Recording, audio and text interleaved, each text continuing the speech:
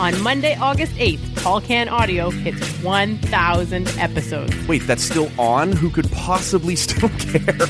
And the gang is all here to celebrate. It's euphoric. It's got to be close to Nirvana. It's outstanding. For the first time ever, Maddie, Michaela, Rob, and Matt are all live in studio together. It's happening, you guys! It's happening!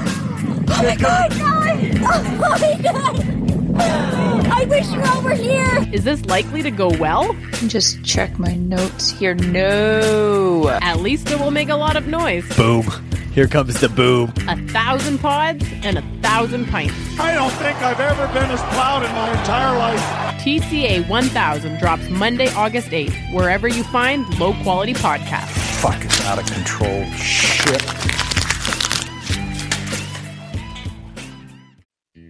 I like the chili cheese burrito. Can I have some of those over here too? I'm with Probably you, man. not right before he came.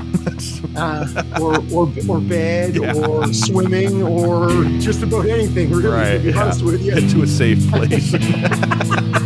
I'm not sure what the this is. I'm about to find out. This is Tall Can Audio.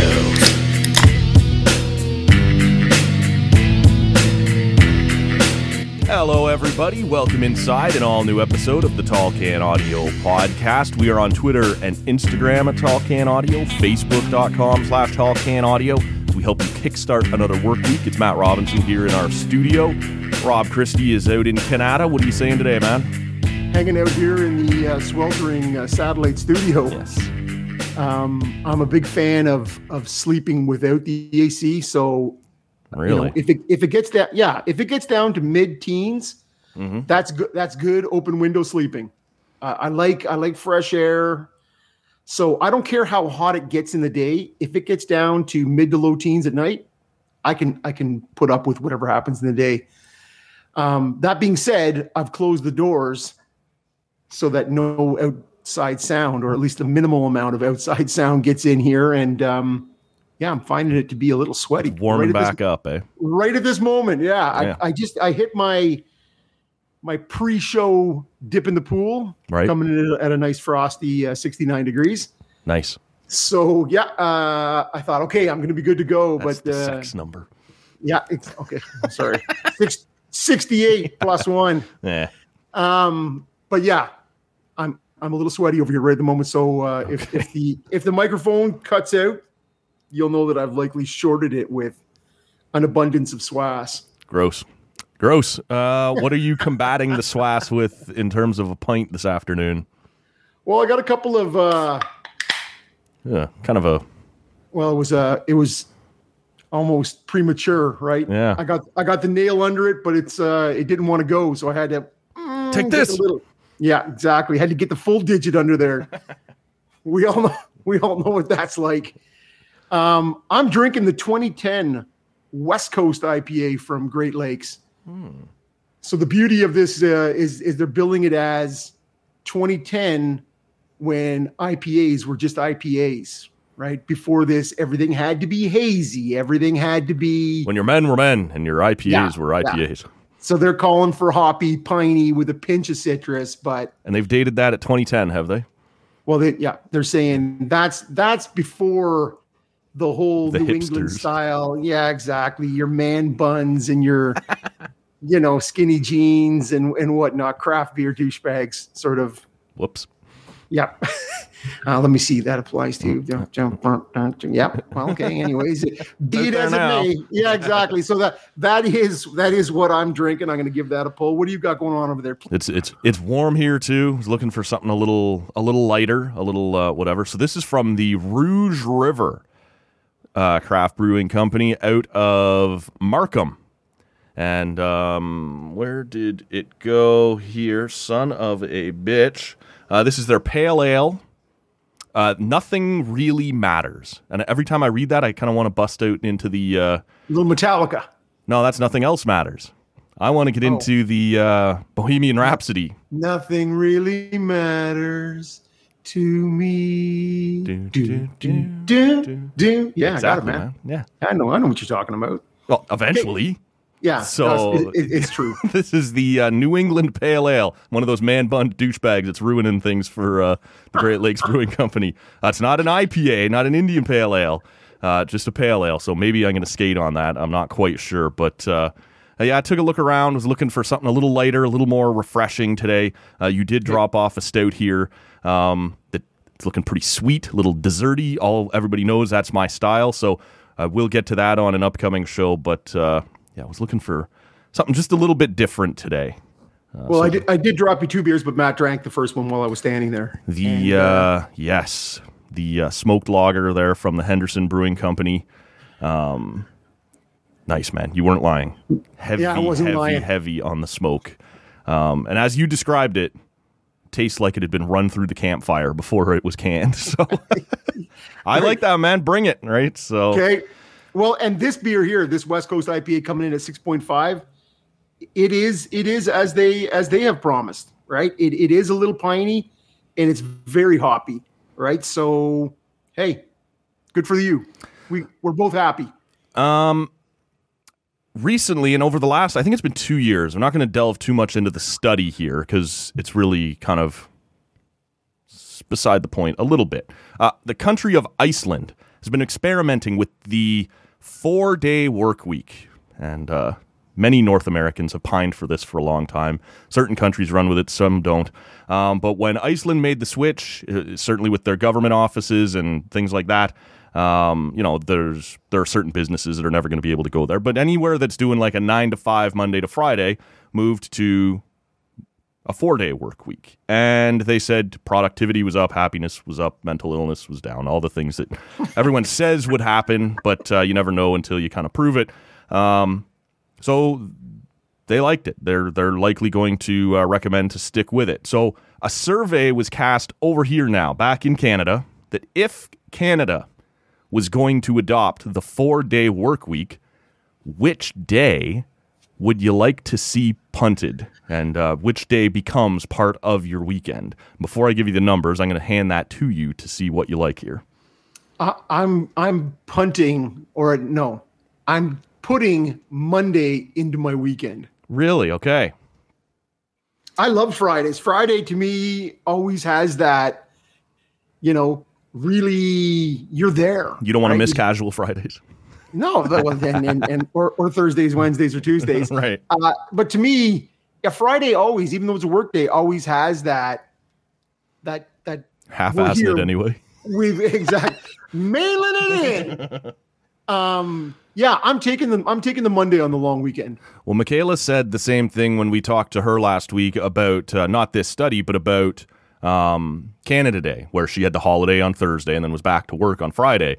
And she was pushing back against the notion, though, that, a lot of people would have taken that Friday off. She goes, that's a nothing Friday. Like, you're going to get there. Everybody's going to be half-miling it. Your boss isn't pushing you too hard. She goes, I'm not wasting a holiday day on a day where they're not going to push me anyway.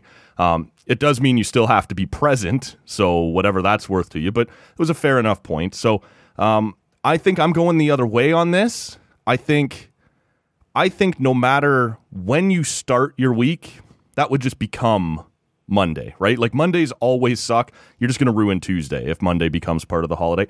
Friday, you're sort of, even by Thursday, you're feeling like I'm getting close to the weekend. Like, I think I can finish this out. And now if Thursday is going to be the end anyway, I just feel like you feel sooner in the week like you're running downhill, whereas, I don't know, Monday's got that mental thing to it that you're like, this is the longest possible time to it. And you would just shift that on to Tuesday. So I think we've all for a long time decided Mondays suck. And I would leave that where it is and just know that you're that much closer. But I'll tell you here, the results of the poll said that 45% of people like you are taking the Monday off. 52% of people are taking the Friday off. And then there's 3% that are doing some weird shit in the middle of the Wednesday? week. Yeah, that just want like a break on Tuesday, Wednesday, or Thursday or something. So to me, that'd be the worst of the... You can't do anything with that day. I guess you get a little bit of recharge, but it's not doing much for you, I don't think. But well, and the thing is, as a kid, I really hated Sunday nights. Yeah, me too, man. You knew everything was shifting and the weekend is over and you had to gear up for school or whatever your deal is. Everyone was tired. The house was quiet. Like, yeah, you could feel it. Yep.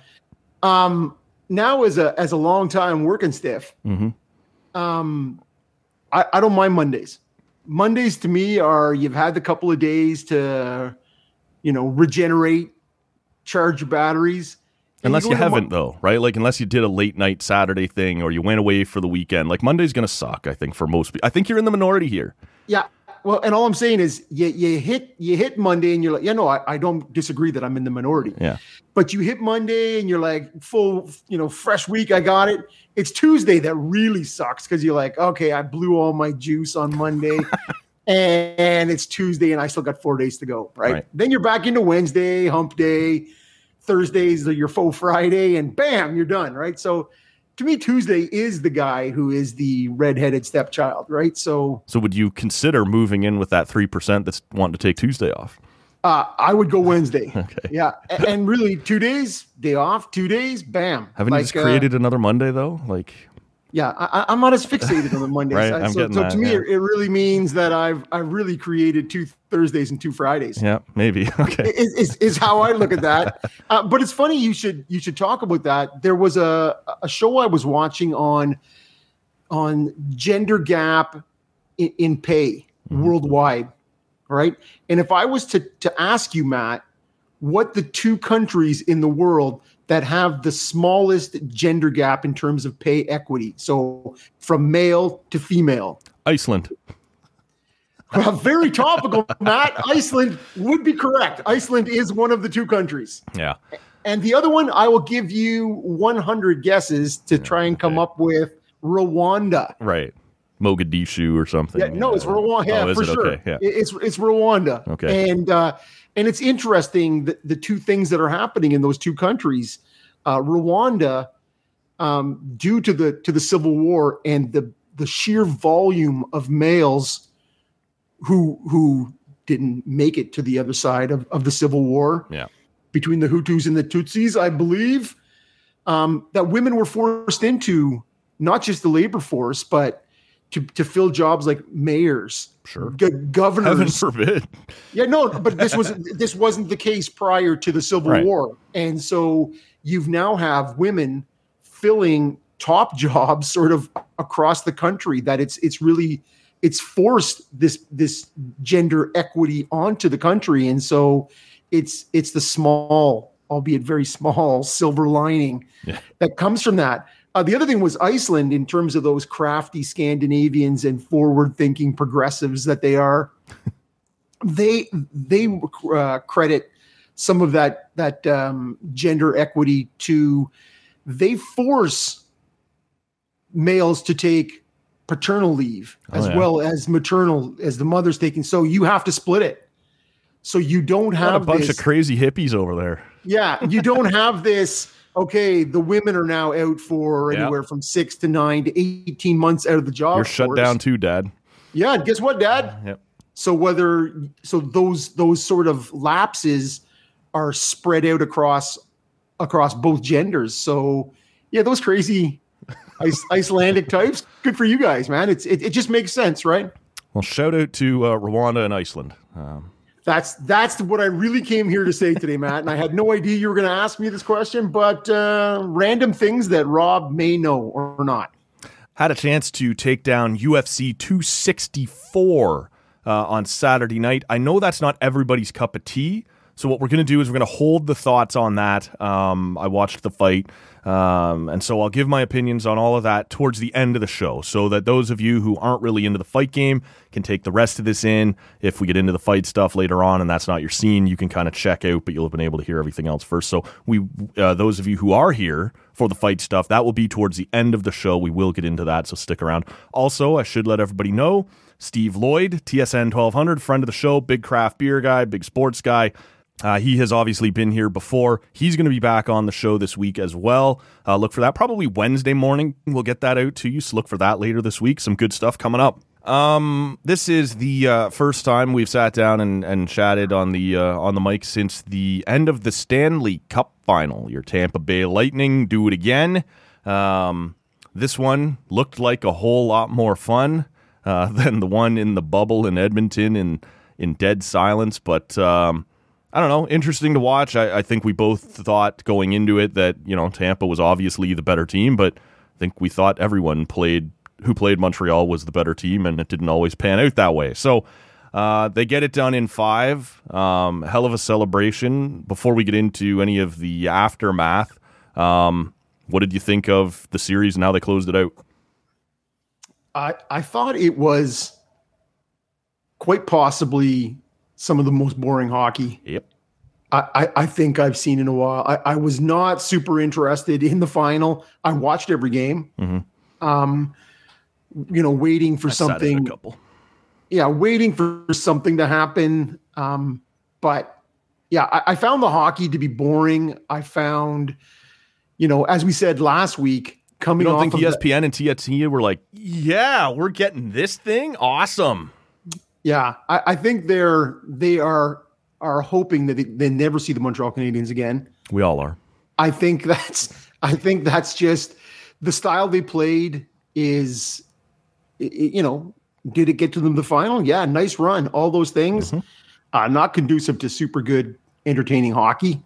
Second lowest ratings of the lockout era in the U.S., behind only Anaheim, Ottawa. Suburban California, and Canada's at the time smallest market. So that's the company. They weren't back yet, but that's what I'm saying. Okay. Thank you for coming back in.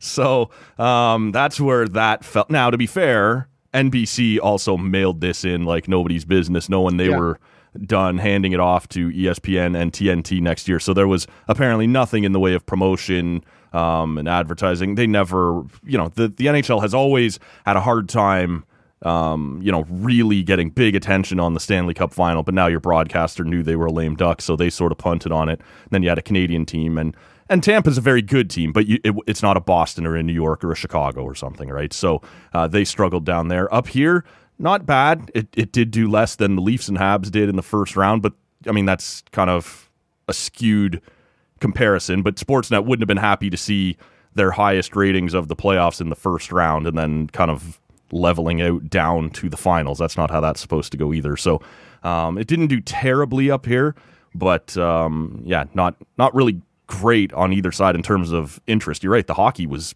atrocious. Like it was brutal. Yeah.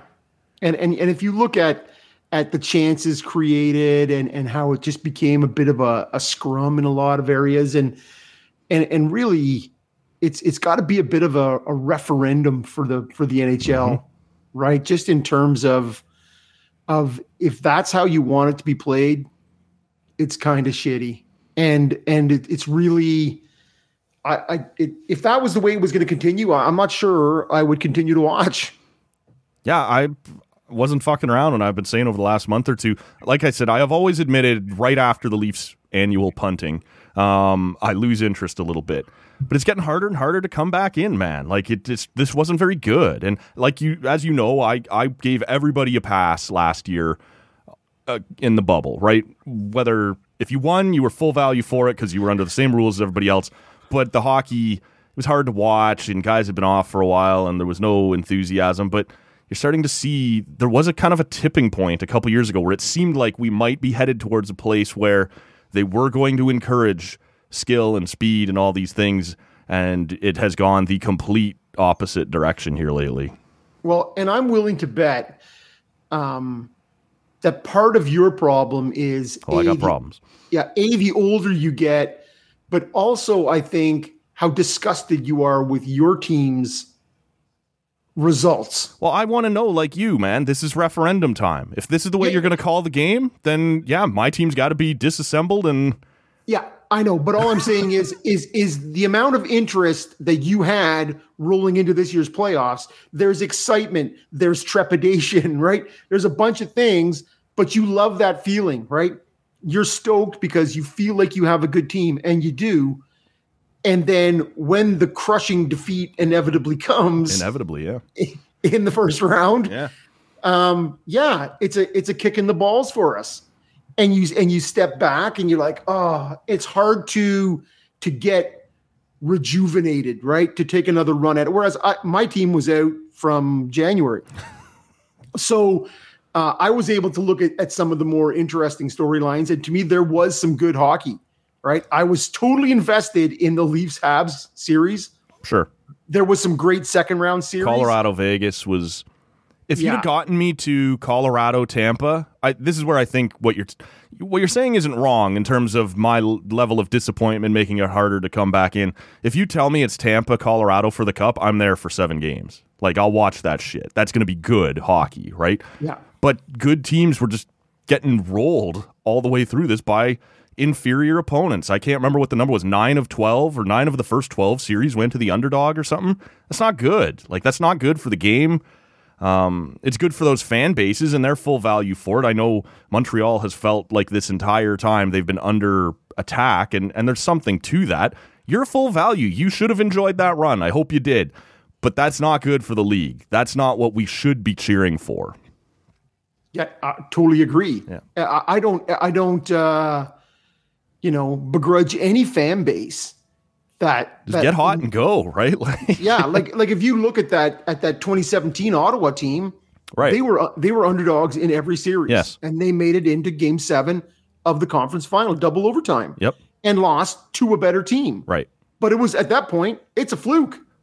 Like once you're into overtime in Game 7, it does not matter anymore who the favorite is, right? And who's the underdog. This could go your way, and you should be on the edge of your seat loving every second of it.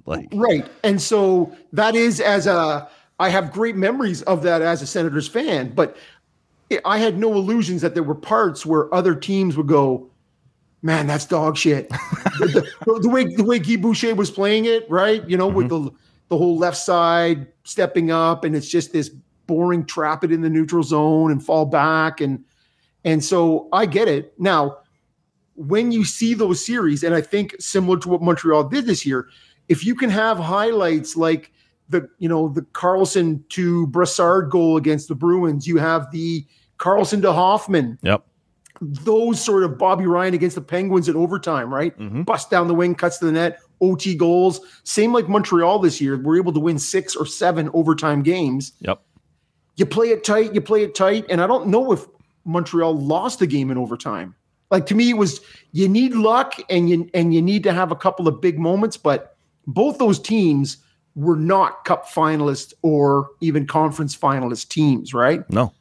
And so, and if you look at Ottawa 2017 to 2018, they had a bunch of shit go wrong, but they went from, we're going to be like, we're Cup contenders to we're 30th. Right. Out of 31 teams. And I'm not saying Montreal's going to 30th. No, they're not. But they're also not going back to the final. This is it. If there's visions of running it back again next year and taking another run at this because we were so close this year, mm-hmm. There's going to be some more disappointment, and there may be more. We have if you're talking about a second place parade, maybe we start throwing parades for 16th place finishes. Or it's funny to me to hear, after all the shit that. Plan the parade and whatever, and the Habs are allowed to have a loser parade, but carry on with whatever you want to do. But Down Goes Brown did put out a great article this week in The Athletic talking about these miracle runs, right? What happened to the Florida Panthers after 96? What happened to the Anaheim Ducks after 03? What happened to the 2017 Ottawa? And almost without fail, they didn't all end up at 30, but almost always missed the playoffs the next year, right? The Oilers after 06, gone for like a decade from relevance, right? Like, yes. This happens. Fernando Pisani. Yeah. Good for you, man. Hope you had a good spring, because idea what happened. He cashed in that guy. Sure. So if you're an Athletic subscriber, that's an interesting one that DGB put out. It's worth checking out, but I don't expect when we end up back in the Atlantic Division, maybe if this is the way we're going to call playoffs now, if they can find a way in, maybe I would be less dismissive of them. But you're going to run out of runway in 82 games. I don't think that team's getting by the Panthers, Leafs, Bruins, Lightning, and maybe even the Senators. They'll still be better than the Sabres and Red Wings, I would assume, but yep. We'll see, right? Like, you got it. That whole we're built for the playoffs thing, man. Means you got to make the playoffs. And it was getting a little touch and go there for them towards the end. They got lucky that, half the division caught COVID and whatever else was going on there. So, man. Yes, because to me, you are going to have Tampa, no matter what they do, they're going to lose a piece to expansion like everybody is. They'll probably have to lose another piece somewhere else to start to at least one, yeah. And then if you look at guys like Coleman and Goudreau both be gone. Yeah, for sure. And so they'll both be taking raises. So you're looking probably at in Toronto. If they can find it, right? if you keep extending Simmons and Spezza and whatnot. We're big into taking championship third liners and paying them like our second liners. That's a thing we really enjoy. Versteeg, Boland, and we love it. Keep doing it. Sure, keep doing it. But yeah, if you look at Tampa and Toronto are going to be what they are next year, and I fully expect them to be regular season killers. Yep. And I say regular season as qualifier because clearly we've talked about it enough for the last 2 months that shit clearly changes and all bets are off. What are the Panthers? I don't know. It really becomes, where Montreal sits with those two teams, Ottawa and themselves, right? You just sort of go that 4 teams and go what happens there. What did you make of Kucherov's classless comments afterwards? He's actually, I don't know if you had a chance to see it. I did. Rolling around today. There's not today. A parade or a party. I think the actual parade might be Monday. I could be wrong, but Kucherov's wandering around right now down in Tampa in a T-shirt that actually says $18 million over the cap. Just so he's trolling wherever he can, just feeding it to people everywhere. He looks like he's having a good time. So, right after Tampa beat Carolina, that was the first thing Dougie Hamilton said in his post-game press conference too, was we just lost to a team $18 million over the cap. And you're like, yeah, you did, but you wait for the media to make those excuses for you. You don't say it, right? Montreal, their fans certainly didn't shy away from that notion, like that was somehow going to be the difference for them. But he was entertaining in the aftermath. Vasilevsky gets the Conn Smythe. There's been some talk that series was battle for best in the world between Carey Price and Vasilevsky. I don't know. There's a ton of stuff that came in the aftermath of the series. Anything stand out to you? Well, first of all, the Kucherov comments. Number one bullshit. Yeah, it's showing up, tarps off. Yes. Firing back the Bud Light, probably not his first Bud Light. I don't think he's gunned up as everybody says he is. Although he did sign a contract with Bud Light this week too as an endorsement deal now. Oh, good for that guy. Cash right in. Yeah. It's like Brock Lesnar saying, "I'm going home to get on top of my wife and drink a couple of Coors Lights because Bud Light never paid me shit." That's right. Yes. So one of those great things. That's what Cooch should have really dropped out. Yeah. But yeah, I think the whole tirade on how, not a tirade, really the Vasilevsky promo that he ran and that guy in Vegas. Yeah. But the whole side swipe on Montreal, I think is a lot like when you and I talked about the Carlson comments, where Carlson's like, yeah, I don't want to go into a rebuild here. I just did that for 8 years or whatever it was. Like people in Ottawa took that personally. Yeah. You said, I don't think it's that big a deal, right? As somebody not in the market, right? Yeah. And to me, I think I feel the same way about this. Yeah. I found it humorous. Because right? it's not my team under the gun. It's not my market. Whereas everybody in Montreal just getting classless. He's classless. Fired up. Yeah. And I'm like, all right. He's just giving you a shot, right?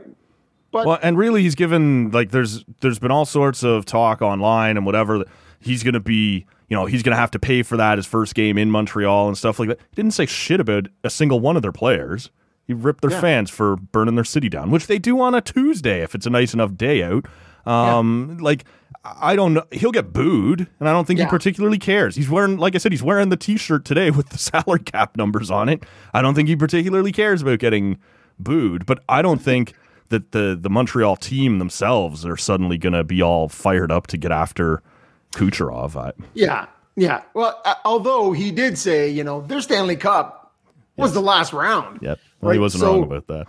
Well, no, he wasn't, right? But so whether that's a shot at the team itself saying, hey, good for you. You guys beat Vegas. That is your cup right there. Yep. So I think that's kind of a two-hander of a backhand with hitting both the team and the fans, right? Saying good for you. You burned your city down. Did you have any thoughts on the Conn Smythe, the MVP, being Vasilevsky versus him versus maybe Braden Point?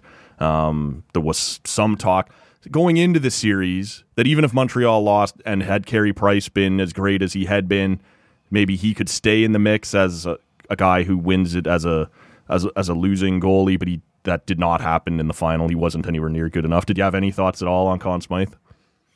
Yeah, to me, it became much closer to a two horse race at the end, right? I think Point had a great. Now it is playoffs as a whole, not just the finals. Yep.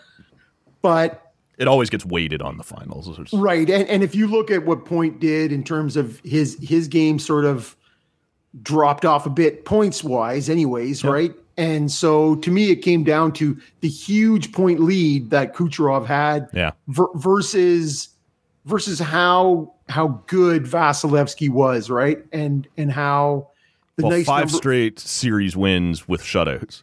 Yeah, 7 of the past. Yeah.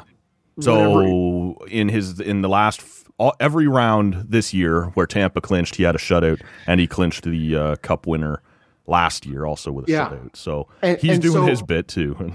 Yeah. So to me, I'm totally good with it. I am interested though in the I think he's justified in that win. Before you move us off that, I would point out, because I'm not so sure, I don't have a huge problem with Vasilevsky winning it, but as you said, Kucherov finishes with 9 more points than the next closest guy, and that guy is his teammate. That is the biggest gap in a playoff points lead that has ever been racked up, unless your name is Lemieux or Gretzky. And speaking of those two guys, he has now had the most points in a 2 playoff run, more than anyone not named Gretzky or Lemieux also. So these are heady numbers that he has put up. Now, he did have a few months to rest up and get ready for this run. So whatever that might be worth to you, and I don't know if that maybe would have affected some people's votes that we don't like this thing that he did or Tampa did. I don't know. You got to get over that. That's a league thing, not a Tampa. If your team's not trying to do what Tampa just did, your team's not trying hard enough if the league's going to look the other way on it. So I think had I had a vote, and maybe one day, man, maybe TCA will. Yeah, sure, man. Sure. Mine probably goes to Kucherov just because of the gaps that he's putting up, right? And those numbers are so good. Don't have a real beef with Vasilevsky, but I probably go with Kucherov. I wonder, though, and I have no idea. I didn't look at them at the end, right? Were the top 3-point getters all Lightning? Like the top 2 for sure were Point was second. I don't know who the third was. Right. Stamkos was up close to 20 points. Right. There was some fairly low rumors of his demise may have been exaggerated. Yeah, but have you seen a quieter 18 or 20 points in the playoffs? Like you go, hey, how many points do you think Stamkos has in this playoffs? And you're like, I don't know, 11. Right. And you're like, what? 18 or 19 points? And you're like, where are you getting those? Is that like one of those getting fat on the power play? Yeah, clearly that didn't really come out in the finals. But so to me, if you have the scoring race dominated by one team, I think those numbers also become a little bit more. Well, but now you're punishing them for being better than the junk heap that went up against them this. Like, if Vegas gets through, do they maybe keep racking up some points on Pacioretty or Stone or? I think you just the opponent that you saw got 2 more weeks of pea shooters coming at you with Gallagher or Byron or whoever was supposed to score there.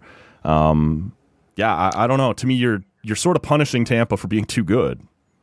Yeah. But we are talking about a Tampa goalie versus a Tampa scorer, right? So it is still just team to team, different positions, and so I don't think you can go wrong. I don't want to split hairs on this. Right. I think it came down to, and we had a conversation here in the house, right, when we talked about that, and I said, I think if it's Vasilevsky again by a shutout, that's going to be the the thing that's yes, you're gonna have a hard time overturning that. Like this is it, right? You have the cup winning clinching game, and you've shut it out again. Yeah. And it's funny because the stat going in was 3 straight series wins with a shutout, and at that point, I believe Tampa was 14-0 coming off a loss. yes, And you're like, oof, those numbers do not bode well. And so, yeah, I felt that the shutout was what was going to take to fair enough. to certainly cinch that for him.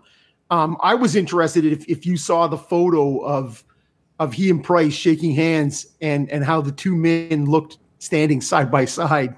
Who apparently are supposed to weigh in at about the same, and 5 pounds difference. yeah, Price is 5 pounds lighter than they're both 6'3". Price comes in at 6'3", 220.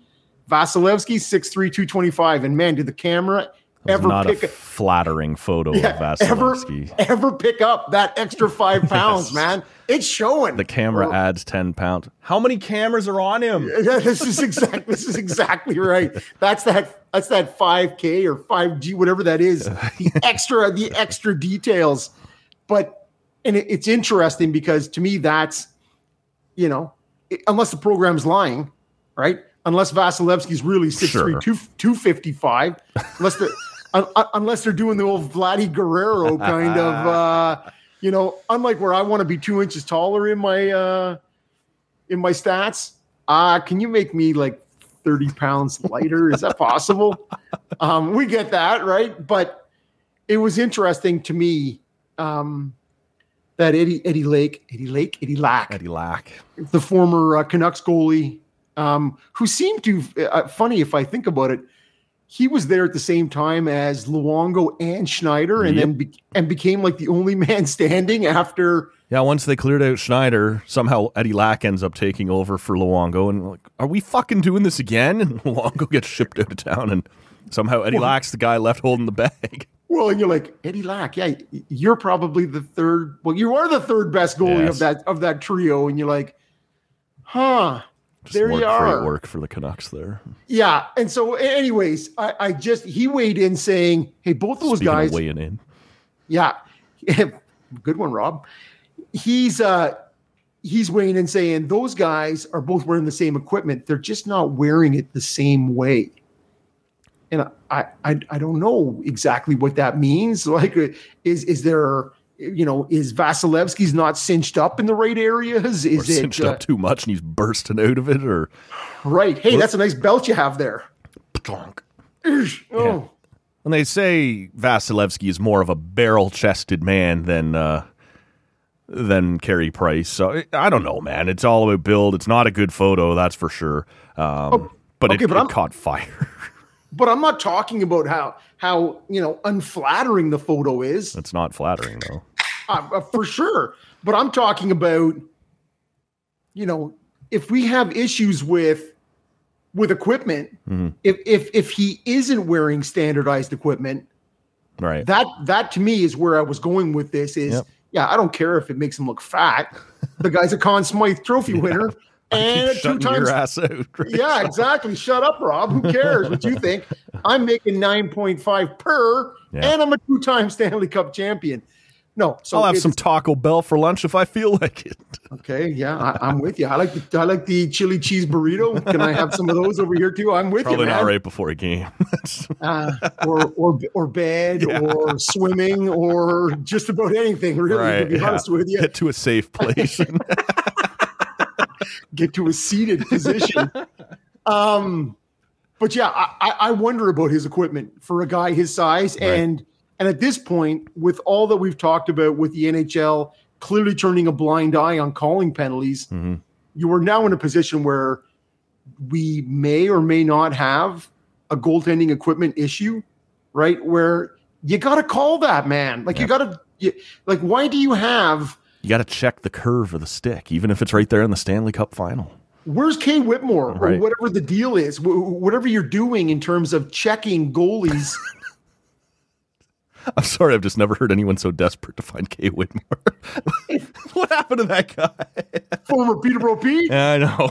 Former Hartford Whaler? Come on, man. Kay Whitmore. Where are you, Kay? But he was He was working in the NHL office but if you're not doing your job, if that's the case, because to me, call the penalties. And again, we're not asking anybody to do more than what they're supposed to do.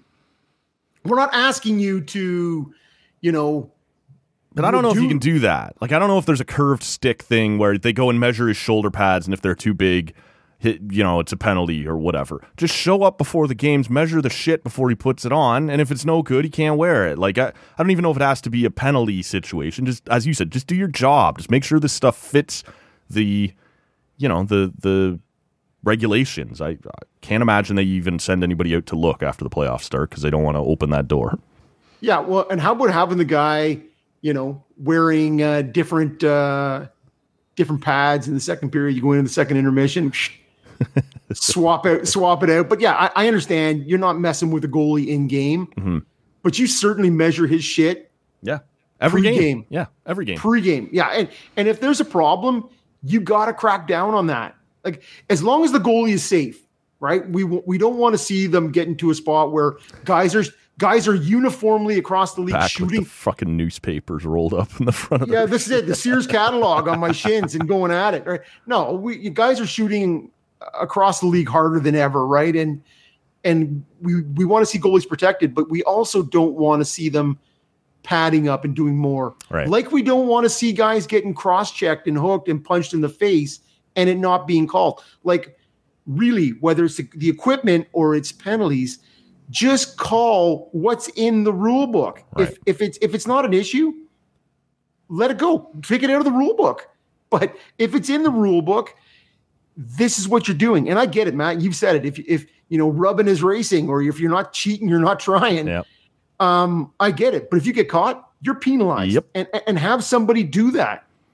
Like the Kucherov thing, as I double back to talking about the rules and 18 million over. And I think that needs to be way, better policed, right? Sure. In terms of, and again, the league, that's just one more area. That's a league thing, not a Tampa thing. Right? I totally agree. Yeah. And the thing is, most teams can't take their best player, their Hart Trophy winner, out of their lineup and still make the plays. Yeah. So it's not like that's going to become an epidemic league wide, because most teams, I don't care who it is, Ottawa's a bad choice because they didn't make the playoffs. But if you take Winnipeg and you take Mark Scheifele out of the lineup. Well, we saw what happened to Winnipeg with Mark Scheifele in big games. Swept by Montreal. So, but yeah, these sorts of things, right? You take a team and you go, we're taking Elias Pettersson out. Sure. They weren't going to make the playoffs even before COVID hit them. So these sorts of things. Well, I wonder, like, the North is different this year, but are the Leafs a playoff team without Austin Matthews? It's going to get tougher, man.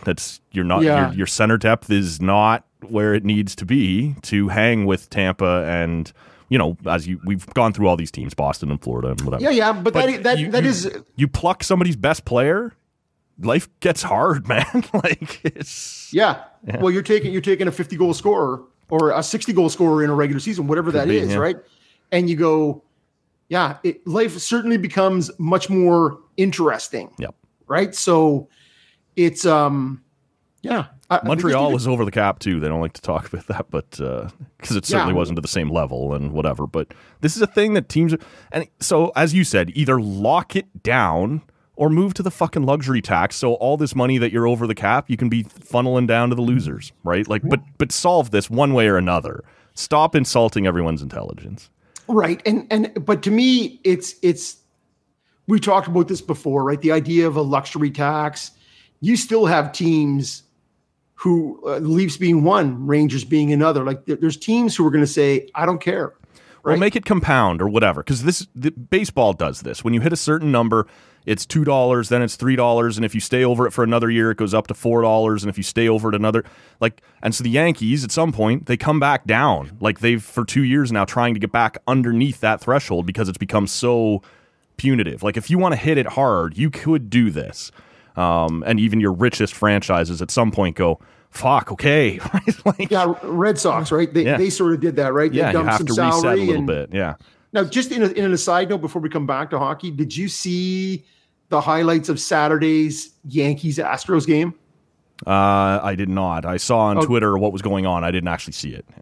So Aaron Judge hits the home run, and as he's coming down from third to home, he's holding his jersey together, his shirt shut again, and pulling it down like, "Don't pull my shirt up." I thought that was so. For people who aren't familiar, it's a throwback, Altuve. an homage, if you want to Altuve, who, those cheating Astros teams. There was talk that he had like a buzzer taped under his shirt that would like vibrate if it's going to be an off-speed pitch, or wouldn't if it was going to be a fastball, or vice versa, or whatever.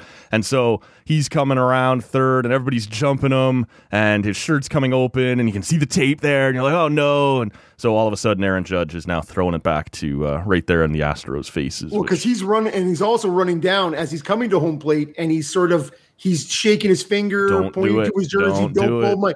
Yeah. And so, anyways, I loved it. In terms of troll jobs, it was all four Houston Astros that were supposed to go to the All-Star game have backed out. I'm not sure if they all have legit injuries or just not that interested in facing another crowd that thinks they suck.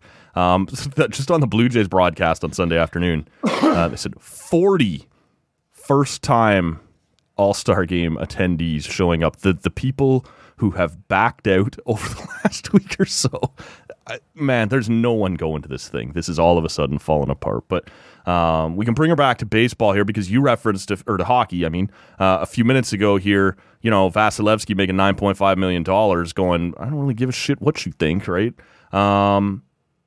Sort of flying in the face of what had started to become maybe some shared wisdom or a common belief that you don't spend too much money on goaltending. And when we got down to the Final Four, the Islanders would be the only exception, but the Habs paying Price $10.5 million, 9.5 for Vasilevsky in Tampa, and then I believe it's 7 or 8 for Fleury, plus Leonard at 5 something in Vegas. All of a sudden, you see 3 out of the 4 teams getting that deep with big-time goalie commitments. Whether or not that's a coincidence or whether or not that's the market correcting itself and going, no, actually, you'd better have a legit goalie. What did you make of that, man? Well, and it's a big shout-out to our man, Scotty Mack, who dragged my ass over the coals on the whole $10 million goalie thing when he was in studio with us, right? And it had sort of picked up a lot of steam from then. That was back in 2017, right? And I, at the time, my argument was, a goalie of that caliber, you only get through drafting, right? And you have to do whatever you can to keep them. And so the idea that Price is 33, soon to be 34, I think, may fly in the face of still having 5 more years, but Vasilevsky starting his 7 or 8 years, this was his first year at 9.5. I came up with a list of AAV players in the league who were $500,000 this side of him. Well, so anywhere between $9 and $10 million. Players, right? Or goalies?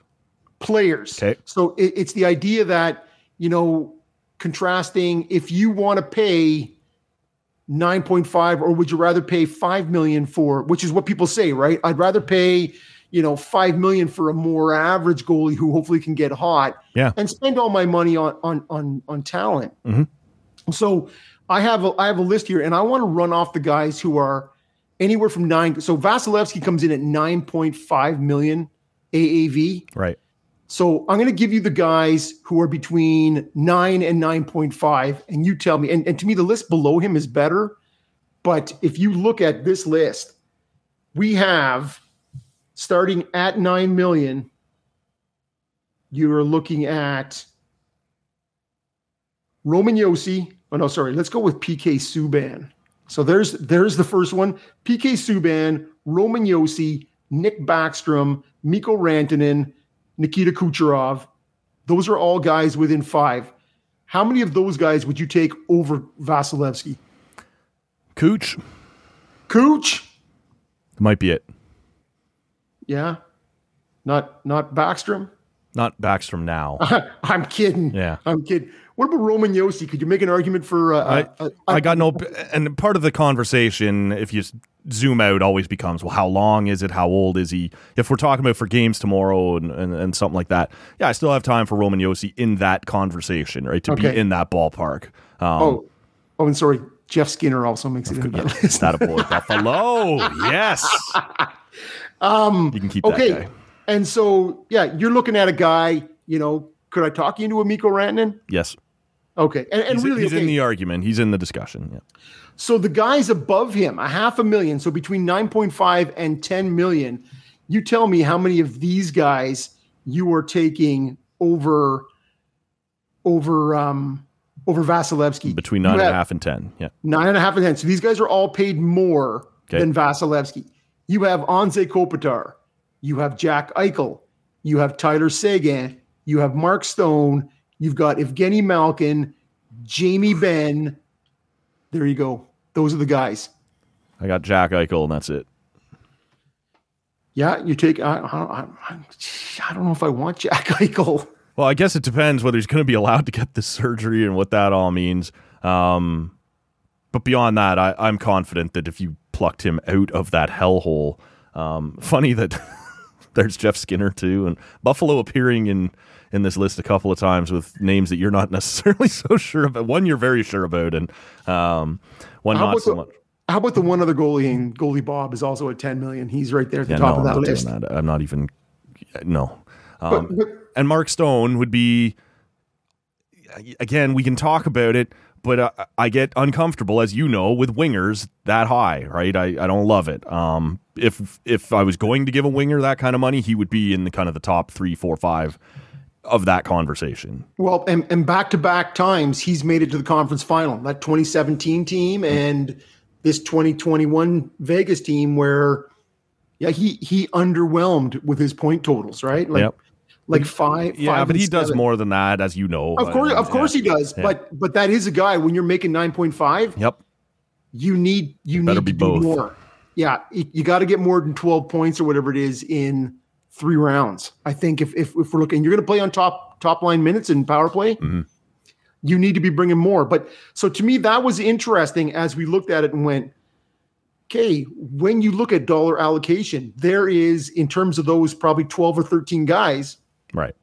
There's maybe 2 or 3 guys on that list where you go, I can't find a better spending of my money than on a 26-year-old Andre Vasilevsky. Well, if we roll it back, though, and look at some other Stanley Cup champions, right? You're talking about 2019 Jordan Binnington, who was in the minors before he got called up. Yeah. 2018 is Braden Holtby, who I believe was making around 5.5. 2017 and 16 was the Matt Murray wasn't getting paid yet, but Fleury was still on the books at 6-ish, I believe. Yep. 2015 is Crawford. I believe he's around 6. 2014 is Jonathan Quick. I think he was more at kind of 6 or 7. 13 is Chicago again. 12 is LA again. 11 is Boston. I think Rask is in that 5. Like, these are kind of outliers too, right? Like, it depends how your team's made up. It depends on what kind of system you want to play. And 2011 it's what's his face? It's Tim Thomas. Timmy Thomas. Yeah, and 2010 is Antti Niemi in Chicago. So I don't know how much further we want to keep going back, but no, I think we got it. And if you look at some of those guys, the Ben, the Seguin, the Malkin, right? That these are guys who are on the sort of the backside of their career, right? You go even above that 10 million and you get into your Taves and your Canes. And I'm taking Kane still, I think. But Kane won the ESPY award last night for NHL Player of the Year. Yeah. No. That's your ESPN for. I wonder if it's just guy who was willing to attend and accept the award. I don't know, yeah, what are you doing? Not like, and as you said, I'll still take Kane on my team. I'll still take him ahead of Taves right now. But that guy this year, man, there's a bunch of guys that you would take ahead of Kane this season. So I don't know what that was all about. Yeah, that is interesting, right? But that must be. But that again that's the NBC factor of, we're going to show you Flyers games, Blackhawk games, Capitals, Penguins, Rangers, and Bruins. Bruins. Yep. But then that's it, right? They have the hockey world is the real original six. Exactly. is confined to that sort of northeastern United States and then nobody else matters. And so when you don't, break outside your very narrow focus, right? You look at the NBA right now, and I'm certainly not going to break down any NBA stuff, but Suns and Bucks. When you're looking at the Suns and Bucks, and granted, Giannis is a big star, but he's not your Steph Curry, he's not your LeBron James, right? He's not your KD. It's the guys who you see and hear about all the time, right? There's great players in this final, but not only is it small markets, it's outside of the marquee's thin here. Exactly. And you make it that way, right? So in the way NBC shoots hockey in the States is they're not giving you the full scope, right? So when you go, Chicago's not in it, I don't really. I've been told not to care. Yeah, what is this? That clearly means it's shit hockey. Yeah. Right? When you're like, oh no, wait, that is probably back-to-back Stanley Cups tells me that is the best team, right? Not just in regular seasons, right? But in playoffs as well. As we move off of that, thought we would save this to the end as it's not everybody's cup of tea, but did check out the UFC 264 card on Saturday night, McGregor versus Poirier. And, man, I don't know if in a million years I would have predicted that that's how this whole thing was going to unfold for those who didn't see it. Poirier's kind of taken it to him in the first round. Conor did land a couple of shots, made sort of a silly mistake trying to wrestle Poirier into a guillotine. That was never going to fly. He's just not on the same level as Poirier there, so that didn't really work. He was going to lose that first round. But late in the first round, McGregor goes to throw a punch. He sort of misses, rolls over and falls back on his own ankle and breaks it. We don't know that at the time. So Poirier jumps on him and is feeding him shots, and McGregor's trying to protect himself. And the round ends. Poirier gets up to go back to his corner, and McGregor is screaming and pointing at his ankle to the referee going, it's broken, it's broken. It turns out it's his leg and not his ankle. But man, this was supposed to be the trilogy fight, the one that ends it all, the one that, defines this whole rivalry and puts an end to it once and for all. And it ends up going down in another controversial finish on pay-per-view here. I know you didn't get a chance to see it, but I know you've, been able to check out the highlights, read up on it a little bit. But man, this thing was a mess at the end. Yeah, and it's one of those things where at the end in the presser, you look at Dana White and he doesn't look that sad, right? No. He's looking at it as, it's unfinished business, right? Nobody McGregor wants too. Nobody wants to see a fight end like that when really both those guys, but especially Dana goes, dollar signs, that this really just means I guess we'll have to do it again. Poirier gets the TKO, but that he didn't really win the fight, right? Mm-hmm. Everybody knows that it's the broken leg and it's a freak accident. So we do have to run through the quad, right? We got to bring it back again, which just means get on the gravy train, right? You're going to see this again. But if you look at the way McGregor came out and he swung for the head kick and just missed, right? Yep. And I believe firmly, and you and Bunda and Creech did a great job setting this whole thing up. Good listen if you want to go back a couple of episodes. Yep, episode 851 if you want to check that out wherever you're listening right now. The idea that to me, McGregor knew if he was going to win this, he's got to take him out early, in my opinion, right? That if it was going to go long, right, that Poirier was likely going to dominate him on the ground again and pound him out. Mm-hmm. And so, unfortunate. Well, Gilbert Burns had been hot, ran into the champ and got busted back down a rung.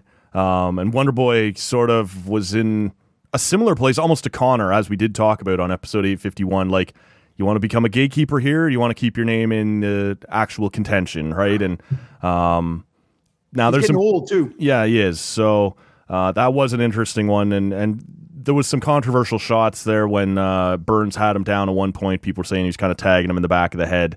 Not a great look there. But Gilbert Burns is one of those guys where I've been high on for the last year or two. He's been just cleaning out everybody, right? And until he came up against Usman, and Usman doesn't lose. So he seemed to indicate.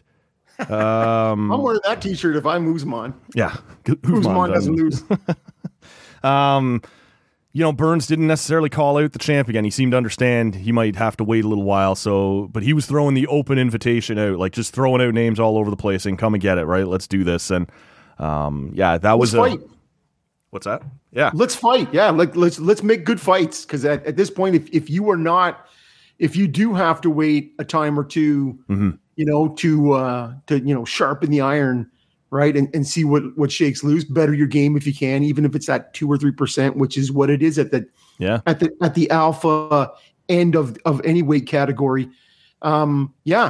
Take good fights and see what you can get. And to me, he's talented. And I think Wonder Boy is weighed down by that handle. Nobody should be Wonder Boy. No, I'm with you there. Right. It's Wonder Woman. It's Superman. I don't know about Wonder Boy. Anyways, to me, I've always had a bit of an issue right back since him and Rory McDonald, those days. But well, and to me, the fight of the night turned out to be, and Bunda and Creech were both pumped to see Sean O'Malley take on Chris Moutinho, and that was a firecracker to kick off the main card, and it turned out to be great. Man, O'Malley almost set a record for strikes per minute, kind of. The analytics and the statistics in the fight game. He was throwing 80% of the shots were being thrown, and he just kept tagging Chris Moutinho, and that guy would not go down. Like, he was just getting hit over and over and over for 3 rounds, and it was clear, if it was going to get to the judges, that O'Malley was going to take it, but the way that Moutinho just stuck with it, and so O'Malley took him out with like 15 seconds to go in the 3rd round. Kind of a questionable shot, and clearly the referee is looking at that, and it's Herb Dean, so he's a well-respected guy. He's been around forever. He's looking at the aggregate, right? This guy has taken a pile of punishment, and he looks out of it now. I'm going to end this. There was a lot of people that said with 15 seconds left, you got to let that guy finish the round, right? He's earned that. So, controversial either way. It was going to be a win for O'Malley, and it turned out to be. But man, I've never seen a guy I've seen lots of guys take a beating in the octagon. I've never seen them just keep coming forward. And the broadcast pointed it out a couple times, man. It's tiring when you're the one constantly backing away and almost running backwards, right, and uphill. And this guy, even though he was eating all the shots, kept pushing forward. It was impressive to watch, man. This, we'll see what that guy's going to be. It's a loss now, so he kind of gets set back a little bit in his UFC debut. But to Sean O'Malley, who's on the rise. So that was a crazy fight to watch.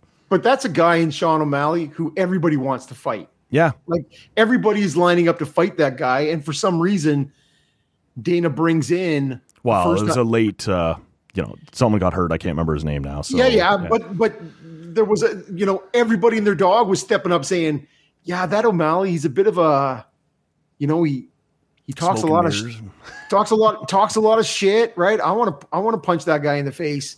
And so it was interesting, right? Now, whether Dana has long-term goals in mind for O'Malley, right? Like, he's trying to feed him and work him up, because the exact opposite is the Hardy to Avasa fight, right? Mm-hmm. Like, to me, it's almost like Dana's taking the exact opposite approach with Hardy, right? Had that nice start, and then sort of has thrown him in. I think this is 3 losses in a row. Yeah, the boys were pointing out though, and I think they wanted Greg Hardy to work out. Like, he's a former NFL player, former Pro Bowler, and great name. And he keeps getting these prime spots, you know, second or third from the top on a big card that people are going to, you know, want to get eyeballs on you, and he keeps blowing it. Like, Tai Tuivasa is just an absolute monster. He's a striker extraordinaire, right? Yeah, he's a top-end puncher. And that's the way we teed that fight up, that if this goes to the ground and if it goes long, it's going to be fucking bowling shoe ugly. But if you end up seeing those guys just standing up and throwing bombs, which is what this turned out to be, there was going to be firecrackers. And Tuivasa tagged him. But Greg Hardy, just at this point, yeah, that's 3 losses in a row. And I know they want him to pan out because it's a name. And they keep giving him the spotlight, but it's not working. You're putting the spotlight on pretty devastating losses is what's happening. Yeah, well, but to me, this is not. If you want Hardy to work out stylistically, this is not a great decision to put him in with Tuivasa. Sure, right? Like, give him somebody who's maybe more well-rounded, where there can be to the ground, can be, you know. Whereas Tuivasa is a top end striker, and that was bound to end poorly, unless it was boring, as you said. It was bound to end with Buddy getting knocked out, or stopped. I want to come back to the main event before we wind this down, just because you know, as you suggested, and in the post-fight press conferences, Dana is already suggesting, you know, we'll probably have to roll this out. Poirier will go fight for the title next. And that'll probably be in the fall against Charles Oliveira. And they're talking about maybe taking that out of the United States and getting into a big stadium somewhere. But, I mean, even Dana's back saying, I have no idea. This Delta thing is shutting places down all over the world again. So we'll see what that's going to look like. Could be back on Fight Island by the fall. But after that, you know, we'll see how long Conor takes to heal up and whether he wants to do this again. But in the moment, man, he is laying there. Conor is crumpled up in a ball, still just screaming at Dustin Poirier before the microphone even comes to him. When Joe Rogan does go interview him, he's still tearing Poirier apart. He's saying, you didn't do anything. This is my mistake. And he's saying that Poirier's wife is in his DMs and she's a hoe. And like he was screaming, the first things he was screaming as the fight was being called, that's a doctor stoppage. That's not me losing. I'm not TKO'd. I'm not knocked out. That's a doctor stop. Like, he's trying to keep his own record intact, his own shit together, because he was trying to justify all the way up to this.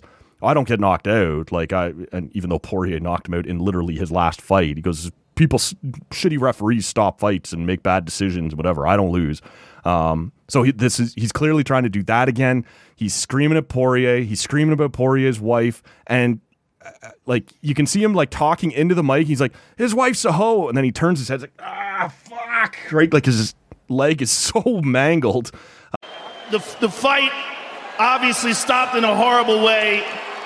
Give us your thoughts on how it was going. I was boxing the bleeding head off him, kicking the bleeding leg off him. Usual side dive to close the distance. This is not over. If we have to take this outside with him, it's all outside. We don't give a bollocks. He said that he believes that one of the kicks that he checked is what broke your leg. There was no check. There was not one of them I checked. Your wife is in me DMs. Hey, baby, hit me back up. I'll chat to you later on. We'll be at the after party, the Win nightclub, baby. You looking bitch, you little hoe. Fuck him. Conor, you missed with a punch and stepped back. Tell us what you felt. Tell us what you thought was going on. Just the thing had separated and my blade landed on the wonky leg like Anderson Silva that time.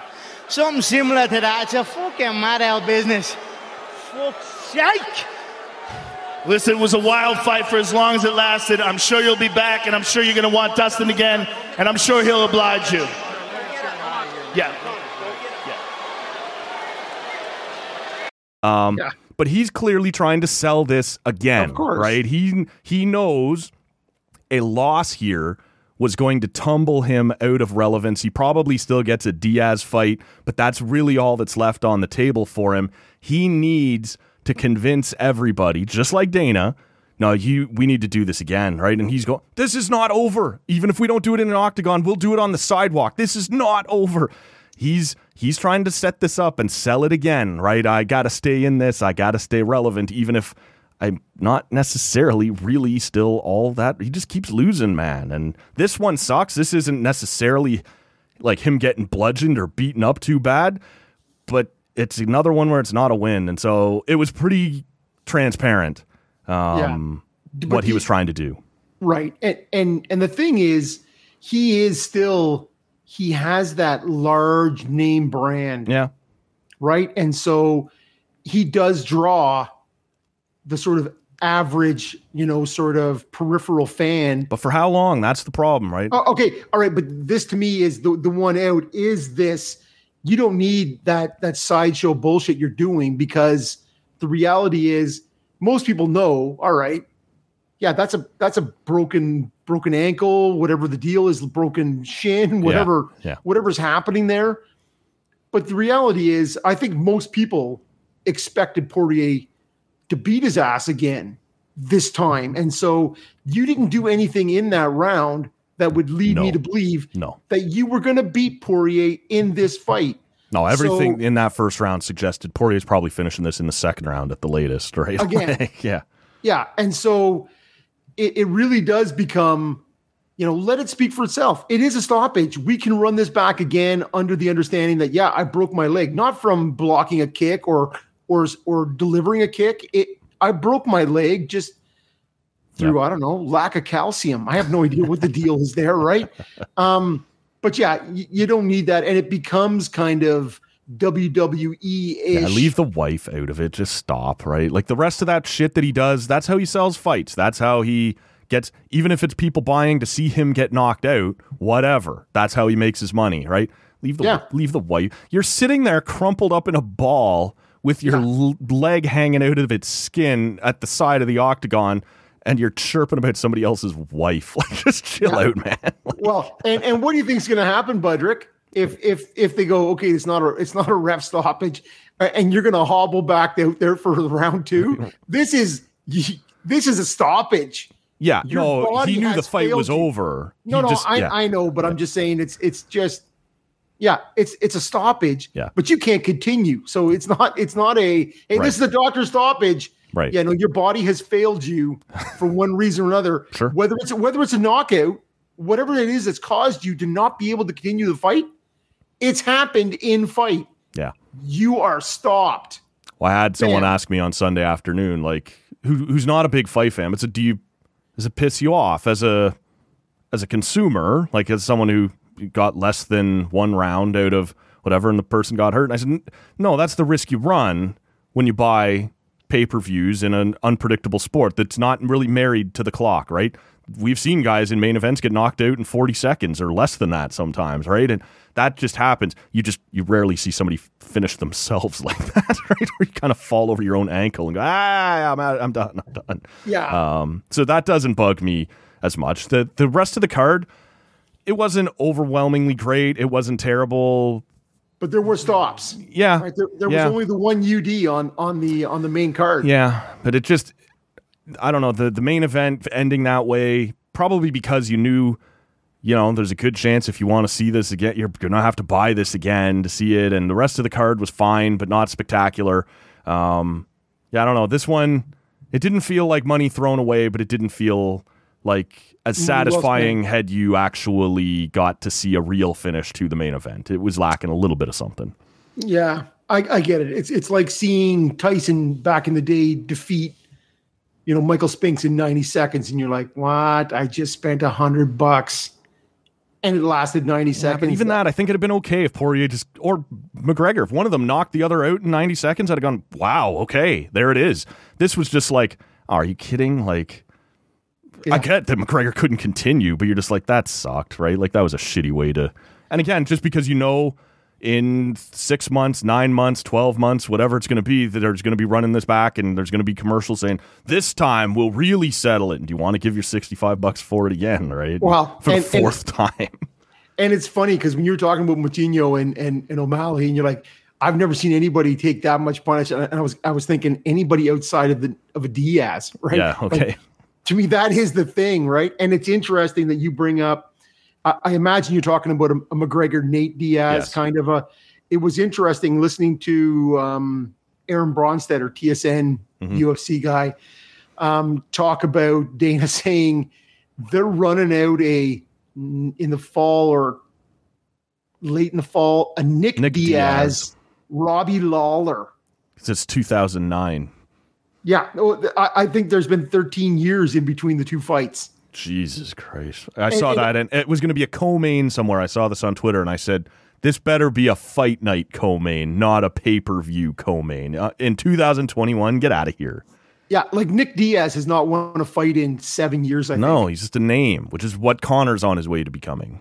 Yeah, now, funny, I was looking through, as I was casting through the results, was Carlos Condit on the undercard of this? Yeah, didn't have much left. When I just saw it said C Condit, and I'm like, and it was a split or a unanimous, and I'm like, unanimous. Man, how there he is on the prelims.